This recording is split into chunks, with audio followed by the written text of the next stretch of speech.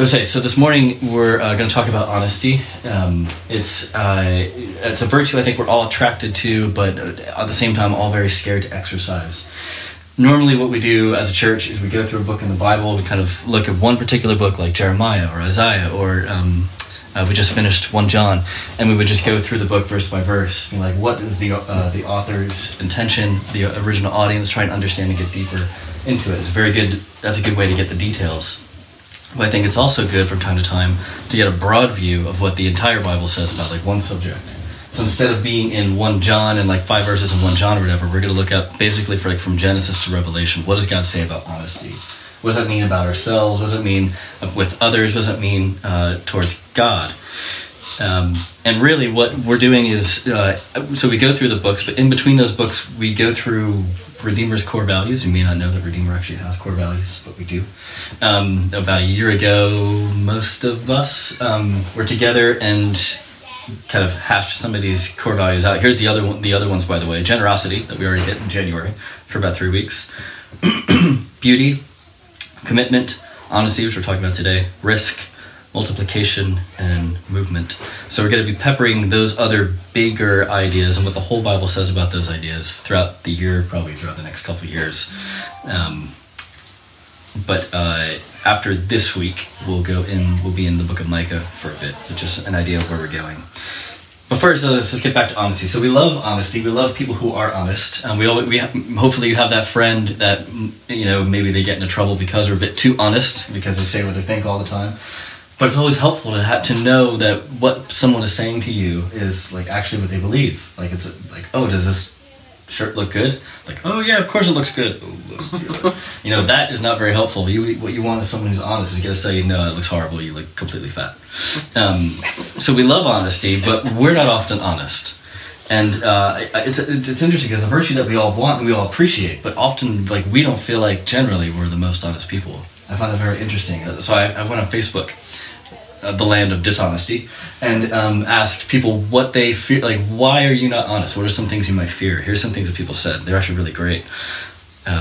Someone said, I fear that people are only tolerating me and don't actually like me, so that's why I'm not honest with myself. I have a fear of rejection, a loss of respect, maybe loss of a job, pride, fear of being taken advantage of. If I open up, they may use it against me or not like what they see. And also the fear that I don't have what it takes to be the person that I want to be. I mean, mine is like, if people really knew me, then they would really not accept me, and therefore I can't really be honest, because if they accept my real self, I can't handle that. That would be horrible. So I refrain from being honest. I mean, does any of that like strike a chord with you guys a little bit? Yeah, I think there's some of that maybe in all of us. Well, we aren't honest because we don't think people will accept us as we are. So we fear rejection, so we're not honest. But if people accept us within our dishonest selves, that's not even real acceptance either, because we're not really being our true selves. So I think we have this idea that we can either be accepted and dishonest, or it can be honest and rejected. So honesty and acceptance are not in the same boat. And that's not a great way to live. We want both of those things. We want to be honest, and also we want to experience acceptance. And when you're afraid to show who you truly are to others, when you're afraid to show who your true self is, that's called shame. And we're going to talk about shame in a bit. I think shame is something that we all suffer from, we all experience it, and we need to talk about that in a little bit. Generally, our response to shame is to present like a better version of ourselves. Like, oh, I'm not enough. So if I like present myself to be a little bit better, even just like 1% better, then maybe people are going to like me. So we'll talk about that image management in a bit as well. I think first, let's just stop and just say, clearly we have a problem, right? We have a problem with honesty. We can't do it ourselves. And Jesus has come to give us new lives and new hearts. So how does that apply here? Because I think sometimes it's easy to get that we've been forgiven in the past, as amazing as it is. And sometimes it's easy to get that we have like an eternal home with Jesus, as amazing as it is. They have all this in-between space of like, then what does it mean to, like, what does Jesus mean for me right now? And that's what we're going to talk about, how that applies to honesty. What we're going to see through some of these verses that we're going to look throughout the Bible is that Jesus removes our shame, offers his radical acceptance. And through his radical acceptance, that frees us to actually really, truly be honest in a way we couldn't be before. So Jesus removes our shame, radically accepts us, and frees us to be honest. And so these are the 3 main points we're going to go through that would be up right here if we were in a place. One, we aren't honest. So we're going to get into that in a little bit. Because I think I'm not honest, but then I think what we really need to be is like, I'm really not honest. honest. I think so. That's where I think we need to go first. The second is we are radically accepted, and the third is we are radically changed. Yeah, thanks. Playing superheroes or something. Should we do that? Be honest with me. So let's talk about where we aren't honest because we aren't honest because we fear rejection. What would you say the opposite of honesty would be? Don't say dishonesty. What's the opposite of honesty? Lies. Lies. Lies. Anything else? Insecurity. Yeah. Security. Hypocrisy. Yeah, hypocrisy. Yep. Yeah. Deceit. Yeah. That kind of is on all that. But interesting insecurity thing. We'll get to that in a bit. One of the passages that Kathleen read was Jeremiah 17:9. The heart is deceitful above all things and beyond cure. Who can understand it? I mean, I don't know if you have that still in your Bible. We're going to be there for a little bit. The heart is deceitful above all things, like above everything. The heart is deceitful, like all things. I mean, of all things that lie to us in this world, of all things that we can't trust ourselves, that's our hearts. Generally, that's not my first thought is everything out there is bad, and what I really need to do is just kind of trust in myself a bit. But that's not what the Bible is saying. That's not what God's telling us. What should we fear the most as far as what's going to be deceitful is our own hearts. Take that, Disney. Just do what you want. Of all the things that lie to us, our own hearts are the worst. So if our own hearts are deceitful, we're not honest with ourselves. Where does it say? Jeremiah 17:9. On there, yeah. Oh, you're on the... Yeah, still on there, around. Yeah, that first passage there. Jeremiah 17. So if our own hearts are deceitful, that means we can't be honest with ourselves. Because, well, first of all, it also says we can't even understand it. That means we can't be honest with other people the way that we would love to love others. And we're also not honest with God. So this Where verse, is it? 17:9. Yeah. Sorry, normally we have like Bibles with page numbers, and that's helpful too. Yeah. So sorry. No, it's all right. No, I'll find it on there. Okay. Yeah, verse 9. Yep. There we are. Okay. And that ending of that first part says that it's beyond cure. So if our hearts are beyond cure, like what kind of hope do we have? Not only that, we can't even understand our own lack of honesty. We can't even understand what's going on inside of us. We do things we don't understand we do. We make dumb decisions that we don't understand why we did them, but sometimes we do those things. Like we can't always, it's not a completely rational experience, this lack of honesty in our lives. So maybe two reasons that we aren't honest is one, we have guilt, and two, we have shame. All humans have this. Guilt is I've done something wrong. Shame is I am something wrong. And we hide from both of these. And hiding from who we really are, that's shame. That's a deeper rooted issue. How to fix the problem when we are what's wrong? If we've done something wrong, maybe we can figure out, I need to ask forgiveness or whatever. What if shame is that we are wrong? How do we fix that problem if we are wrong? Shame itself, it even has a biological component. There's a lot of studies that have been done on this, that even before we understand and process what that feeling of shame is, we feel it, we experience it. If I tell Colin he's done something wrong, immediately he hides his face like this, like doesn't even think about it, or hides his face like that. Like that's like, he's not thinking, I am shameful now and I want to hide from my father. Like that's just not a thing. And the same thing for us. It's a biological experience that we get first. And of course we think about it and it becomes a psychological issue because we think about it like, oh man, I am a horrible person. Who wants to show that to the world? No one wants to show that to the world. And so it's a biological problem, and then it becomes a psychological problem because we keep on thinking it through. And guilt and shame, though, they're accepted. Doing something wrong and being something wrong, they're connected. Because if I do enough wrong things, then eventually what I'm going to think is I'm wrong. And then anytime I do something wrong, that's just going to prove to the fact that I am what's wrong. So it's this kind of like constant spiral down into loneliness and to hiding. And shame forces us to hide because we don't want to show out who we really are, because we're not going to be accepted. We'll be ostracized. Hiding is not an honest way to live, but it's the way we choose to live, because we all kind of hide our parts of our lives from each other. So we show the best, and that's why social media works so well, and that's why social media also makes it so sad. because it's not really who we are. And how can we be honest if we're hiding? Being honest is being able to be your true self. And if you think that true self is shameful, then nobody's ever going to see it. So honesty is connected with guilt, it's connected with shame, it's connected with loneliness. I mean, it's a massive issue, but this honesty problem that we have. Here's another thing that God says about brokenness. This is in Romans 3. You don't need to turn there. It's just like a hammer over and over and over. There is no one righteous, not even one. There is no one who understands. There is no one who seeks God. All have turned away. They've all together become worthless. There is no one who does good, not even one. Their throats are open graves. Their tongues practice deceit. The poison of vipers is on their lips. Their mouths are full of cursing and bitterness. Their feet are swift to shed blood. Ruin and misery mark their ways. In the way of peace they don't know. There is no fear of God before their eyes.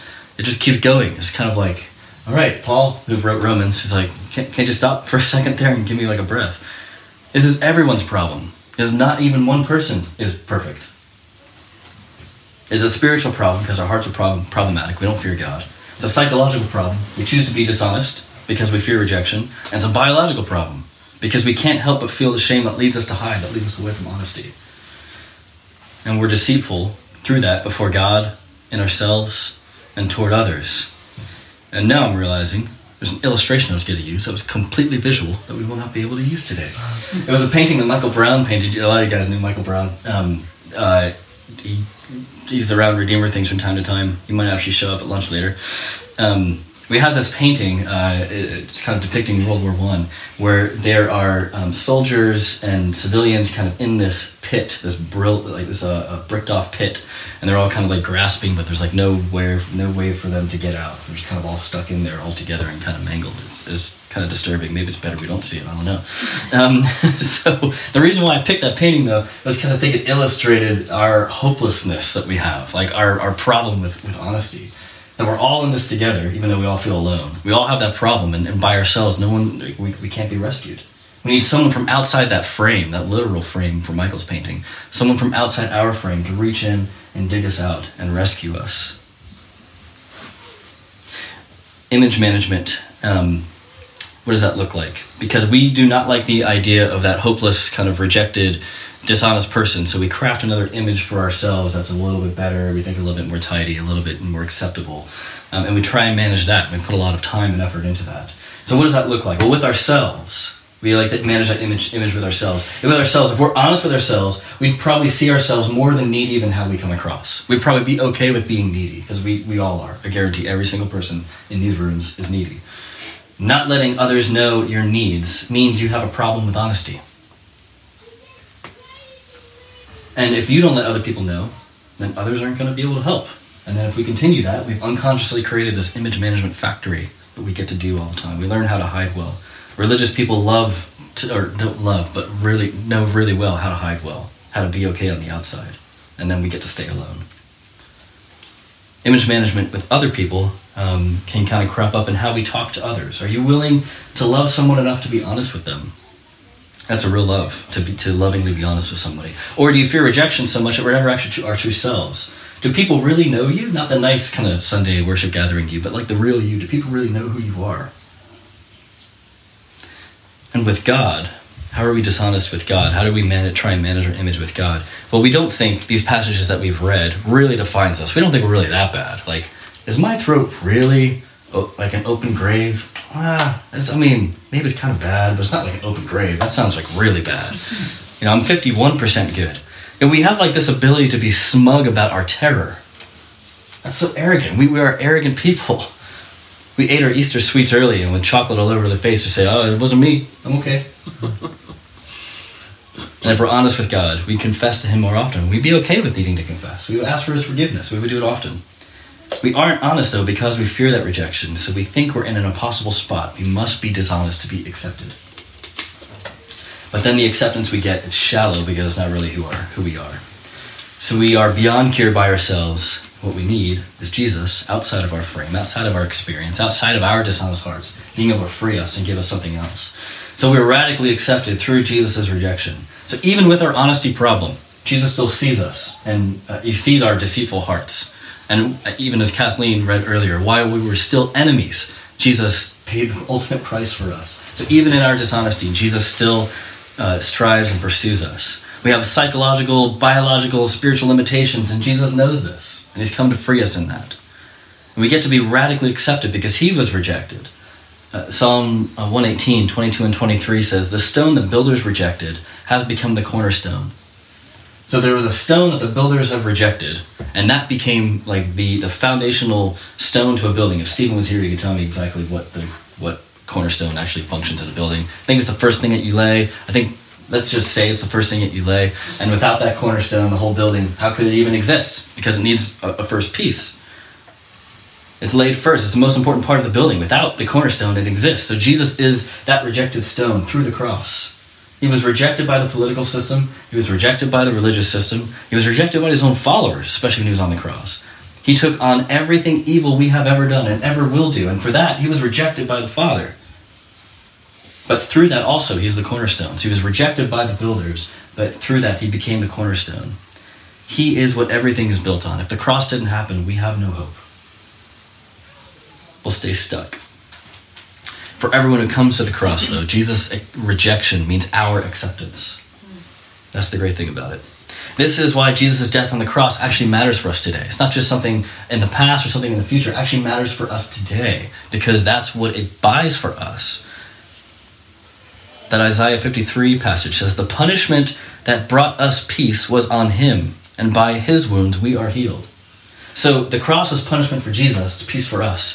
The cross meant wounds for Jesus, healing for us. So peace with who? Well, first, peace with God.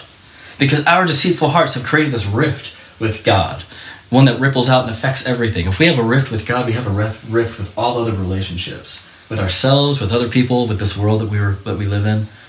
But Jesus gives us peace with God, and that affects everything, with ourselves, with others in this world that we live in.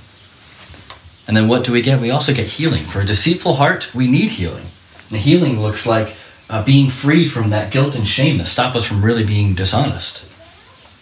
The punishment we deserved on Christ, the wounds we deserved on Christ, for us, peace and healing. He was rejected so that we can be accepted. And that's why the cross matters in our daily lives. That's why the cross matters in this moment as I'm speaking. That's why the cross will matter tomorrow morning when you don't want to go to work. Or Wednesday afternoon when you have that really annoying coworker who starts doing whatever that annoying thing is.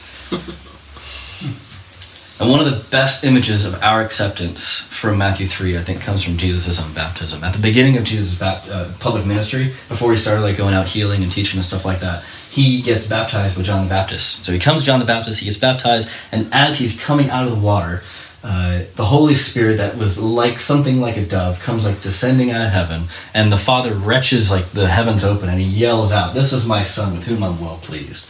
It's a big kind of that's my boy. He's excited. He's super excited to see Jesus actually following through in that way. And through Jesus' work, that rejection that Jesus experienced and our acceptance because of it, we are accepted by God, and now in the exact same way. The Holy Spirit lives inside of us. It is descended from God into our hearts. And when the Father sees us, he's like, "That's my boy. That's my girl. I'm so excited about this person." The Father says, "I love her. I'm well pleased with her." The Father can't contain himself. He's one of those really annoying parents that only talks about his kids all the time. And that doesn't happen when we do nice things. He's not like, "Oh, I'm so excited that Christina made a good choice." I mean, maybe he is, but not nearly as excited just to be able to know Christina. And it's not when we do something good that God comes to us. It's actually the opposite. We don't go to church because we're nice. We're not part of a church because we're nice. We're not nice, which is why we need Jesus to come to us. God has done something good, and he draws us in. You see, God knows how deceitful our hearts are, even more than we do. And yet he still radically accepted us for what Jesus has done on our behalf. That is amazing. That's real. Another great story in the New Testament is the story that Jesus told about the prodigal son, where the youngest son takes his inheritance early, basically tells his dad, "I wish you were dead, give me your money." He goes off, spends it out, parties, drinking, gambling, women, all the stuff that partying would be doing. He ends up broke, as you eventually do when you kind of live that way, and decides, "I'm really hungry, I don't have any really food, but I know if I go back to my father, if I have a really good apology, and I go back to my father who has a lot of money, maybe I could just become a worker. I could never be a son again because I've kind of ruined that and burned that bridge. But maybe I can go back and, at least become a worker and get a wage and not have to kind of, live in pig slop for the rest of my life. So he starts contemplating his apology. But how does the father receive him in that story? What it says, we don't have time to look at it right now, is the father sees his son who's a long way off, and he runs out to him. He doesn't even hear the son's apology. The son crafted, 40-minute sermon. This is a 3-point reason of why I'm bad and why you should accept me, blah, blah, blah. The father does not care about that at all. He's happy the son's coming back. So he goes out to him, and he accepts him, even without the apology speech. And it's not like the son becomes a worker. The son becomes a son again. And that's what radical acceptance looks like. It doesn't look like if we confess really well, God is going to love us. If we do really good things, God is going to love us. God already loves you. How much are you going to accept that from him? Accepting his love is a massively hard thing. But our God doesn't first require an apology. He runs to us and embraces us. And not as some kind of second-class worker, as his own child. He cares about his son a lot. Do you think the Father loves Jesus? Yeah, I think he loves him, right? He probably does. In the eternal Trinity or whatever, however that works out. I think he cares a lot for his son. He cares the same amount for you. I don't even know what that means. But we are radically accepted because of Jesus' rejection. And if we're radically accepted, that changes our lives. So now we get to be radically changed. So we are dishonest. Yes, we have that problem. But through Jesus, we get the acceptance that we've been craving. And if we have that acceptance through Jesus, that actually changes us. It gives us a new foundation to be honest with ourselves, with other people, and with God. So if we are accepted, now honesty and acceptance can go hand in hand. They're not in different boats. They're in the same boat with us. So how can we be honest with God? Well, first, we know we can easily be dishonest with God, right? We've talked about it a lot. Dishonesty before God means that we have to bear that guilt and shame on ourselves. If we're dishonest before God, where does that guilt and shame go? It's on our back. We have to eat it. It's part of us. It becomes part of who we are. We were never meant to bear that burden ourselves. And so if we get that acceptance through Jesus, that means we can be honest with God. We do not have to bear that burden of shame and guilt ourselves. We get to give it away. That's an amazing thing, to not have that weight. Because we can't handle that weight. We end up depressed. We end up anxious. We end up all kinds of things. And so we don't have to bear it. We get to give it away. And did you know that? It's not a surprise to him. He's not like, oh, you did that bad thing the other day? Interesting. Well, okay, yeah, all right. Thank you. I'll give you I'll accept your confession. He already knows it. He wants us to give it away. I mean, that Jeremiah 17 passage that Kathleen read was the heart is deceitful above all things and beyond cure. Who can understand it? And the very next verse, in verse 10, says, I, the Lord, search the heart and examine the mind. God knows. He knows everything. He's just waiting for us to be able to give him that stuff. And we looked at this idea of being honest before God when we were in 1 John, when John writing to us says, if we confess our sins, if we're honest before God where we don't measure up, he is faithful, he is just, and will forgive us our sins and purify us from all unrighteousness. So if we're honest before God, confess where we're wrong before him, we don't have to bear that weight of guilt. We don't have to bear that weight of shame. He's faithful. He forgives. He purifies. And not only are we free from that weight of guilt and shame, if he purifies, that means our hearts are pure. And deceitful hearts don't have to be deceitful anymore. So we also get to be relieved of being deceitful all the time. And so that looks like, if you've heard the word repent, that's what that being honest before God looks like, repenting. AKA just realigning our lives with God. Like drawing on the walls. Yeah. So if we're honest before God, that means we're going to be constantly looking for opportunities for us to realign our lives with him, because it's only the best for us. So if we're honest with ourselves, so that's before God. If we're honest with ourselves, it means we're not going to live in pride or self-hatred. Pride or self-hatred, both, they come from different places, but they have the same product. Pride is I'm better than I am, and self-hatred is I'm worse than I am. And both end up kind of lonely, because pride is I don't need anybody else. Self-hatred is nobody else can love me.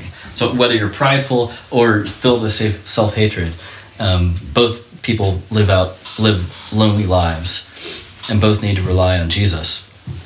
2 Thessalonians 1, I told you, I'm reading loads of verses here, but 2 Thessalonians 1 says, this is Paul talking, says, we constantly pray for you that our God may make you worthy of his calling, that by his power he may bring to fruition your every desire for goodness and your every deed prompted by faith. I'm just going to read that again because I'm going to talk about that in a second here. We constantly pray for you that our God may make you worthy of his calling. So how are we made worthy? After the things that we do. Our God makes us worthy of his calling. So first, our God does that, right? Secondly, the thing that Paul's writing here, and that by his power he may bring to fruition every desire for goodness and every good deed. So how do we do good things? How do we live good lives? Not through our passion, not through our goodness, but through God's power working through us. By his power he may bring to fruition every desire and goodness. And then the last part of those verses is we pray this, so that the name of Jesus may be glorified in you, and you in him, according to the grace of God. So the way that Jesus is glorified isn't for our own strength, isn't in our own ability. It's through the grace of God. That's something that's given to us. This is all God working through us. This is none of us doing stuff first and then God saying, oh, that's great. It's God working the good things in us first, and there being overflow in how we live to others. That's the gospel. The gospel isn't just how we are rescued from this world or how we're rescued from eternity. It's not just how we're saved, it's also how we're being saved.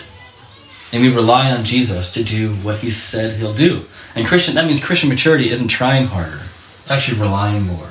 It probably means giving up more, giving up in a better way. And this is where the Holy Spirit is alive and active in our lives.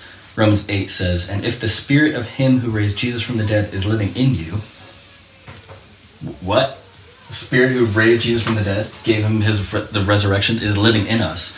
He who raised Christ from the dead will also give life to your bodies, because the Spirit lives in you. That same Spirit that rose Jesus from the dead is alive and active in our lives.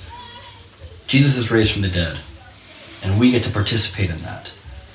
So if you struggle with the self-hatred side, oh, I'm not good enough to ever be loved, this is true of you. The most important person in the world sees you as the most important person in the world. You're loved, and you are given a new heart to live this out in honesty. For those of you who might struggle more on the pride side of things, this is also true of you. You don't have what it takes. None of us do. And it's possible maybe you aren't as great as you think you are. It's possible. And if you continue to rely on yourself, you're going to live a very small and unsatisfying life. You're better off relying on the Spirit for more than you can think. And so if we're going to be honest with ourselves, that means we're going to rely on Christ for everything. Lastly, what does it mean to be honest with others? Being honest with God and ourselves. So that's the foundation that we're talking about. It allows us to be honest with others. It frees us because the foundation of who we are is more secure than our ego. It's more secure than our latest achievement. It's more secure than our job position. It's more secure than however we define how we're doing. What the Bible says over and over and over is that our radical acceptance is for something. It's not just we're radically accepted for freedom's sake. We're radically accepted to be a part of what God is doing in this world, of the mission that he's given us. God is on a mission that we get to be a part of, and we're all called to participate in it. And maybe the best verse that I was thinking of that would describe this is in Galatians. It says, carry each other's burdens, and in this way you will fulfill the law of Christ. Carry each other's burdens. If we aren't honest with other people, with ourselves, or with God, really, how can we expect to do that? I can't carry my own burdens. Yeah, you're right. You can't carry your own burdens. You were never meant to. So your God gives out how... It would be a tragedy if God gave somebody an amazing gift and kept it to themselves, right? It would be like, oh, they should share it with the world. The same goes on the negative side with burdens. It would be a tragedy if you were to experience a burden and to keep it to yourself. That's not what a family does. That's not how we're supposed to live. And that also means that not being honest by saying you have no problems means you're preventing someone from, as Paul puts it, fulfilling the law of Christ. We need your burdens. You need my burdens. I got plenty, don't worry. You guys are good. We have been given burdens in this life that we aren't meant to bear alone. And often, the way that God chooses to work is through his people. That is often supernaturally, God works through his people to be able to bear these things with each other. Now, on the other side, if we only understand our need to rely on Jesus, a radical acceptance in him, that frees us to really carry each other's burdens, because we don't have the power ourselves to do it. And we should be honest with that. You can't do it. You can't by yourself. So, and if we rely on that, we're going to shrink back from that mission of carrying each other's burdens. But if we're not relying on that, if we're relying on Christ and that resurrection power within us through the Holy Spirit, only if we're honest with that, then will we share, and only if we're honest will we be able to begin to help. Now, just a quick side note on what honesty is not.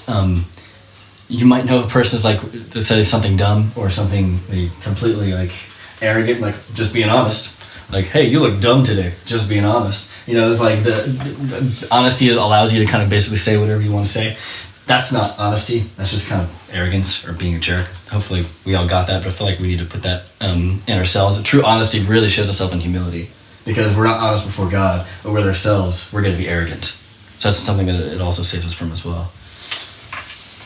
Now, people who get Jesus' radical acceptance, though, are going to be, you're comfortable with you talking about your own failures, because there's a foundation of safety below and deeper and stronger than whether we've made it in this life, quote unquote, or not. And so being honest towards others means being real with our own brokenness and with others' brokenness. So what does this radical change look like? Is this radical? Does it look kind of crazy on the outside? I think it just looks very normal on the outside. It might mean seeking someone out, learning where they need help, and praying for them, and letting them know that you're praying for them. How amazing would it be? I mean, first of all, if you're not praying for someone, a Redeemer, like, please do that. That's what churches do. We should do that. But secondly, how amazing is it to get, if you've experienced it before, a text from somebody who's like, just want you to know I'm praying about this thing for you this week. That's amazingly encouraging. Not just to know that someone cares for you, but that someone is going to the Father, the one who can affect the change that we really need, on your behalf. That's amazing. It's really easy to do. It doesn't require very much. In your core groups, it might be something that you could even work through. If you know your neighbor is going through something difficult, make some food. Nobody says no to biscuits. Just make some food, bring it over. That could be an easiest way to be able to radically be honest with being able to care for somebody. Or here's another thing too. If you've ever had a chat with a work colleague about some kind of really hard thing that they're going through, first, it's amazing that they would be able to trust you with that information. Just telling them, maybe you might feel really awkward and scared to say, can I pray, or ask them, either way, depending on the relationship, can I pray for you about that? There has been a big, massive study done about people who have chosen to follow Jesus, and one of the three major factors was the fact that other Christians were praying for them. These are people who, don't follow Jesus, probably don't believe in God, etc. But even just the idea of them knowing that you care for them and showing that you're caring for them by talking to God for them is massive. And also, prayer for them in their lives, that prayer itself is good too. It also might just kind of end up being something practical. I mean, people who have volunteered to watch Colin for me and Christina is a very practical, small thing. It's life-giving. I mean, it's great to have a night out. That's great. But just the idea that other people are actually thinking about us, like, oh, we don't have any family here. Like, we don't have the normal kind of connections that people might have. And someone thought about that and cared for us. That's amazing. That's a great way to kind of help us bear the burden of parenting, which can be heavy, as parents know. Well, Jesus bought this gift for us. And while we were still his enemies, he saw our dark hearts and he died for them. He took on our deceit and he was broken for it. Which is why we break the bread.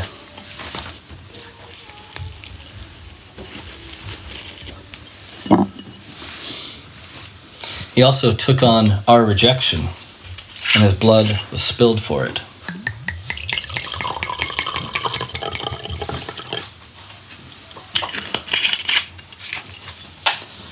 Jesus died so that we won't die. More than that, we wouldn't just live a neutral kind of get by kind of life, but he died that we would experience life to its fullest. And surely some of that has to mean that we would be honest with ourselves in our hearts and with others. And that's what we get to celebrate when we come to this table. This table signifies our acceptance before God. Jesus is the host, and he invites us to come. And so we come in gratitude, we come in joy, we come in humility, we come in reverence, we come in new life that we get to live in him. And this is for everyone who relies on Jesus. You don't have to be a member of Redeemer. And if you don't rely on Jesus yet, then this might be just time to kind of think about what that might look like. Please don't do something, eat or drink or something that you don't actually believe in. Take the opportunity to contemplate what it might mean for you.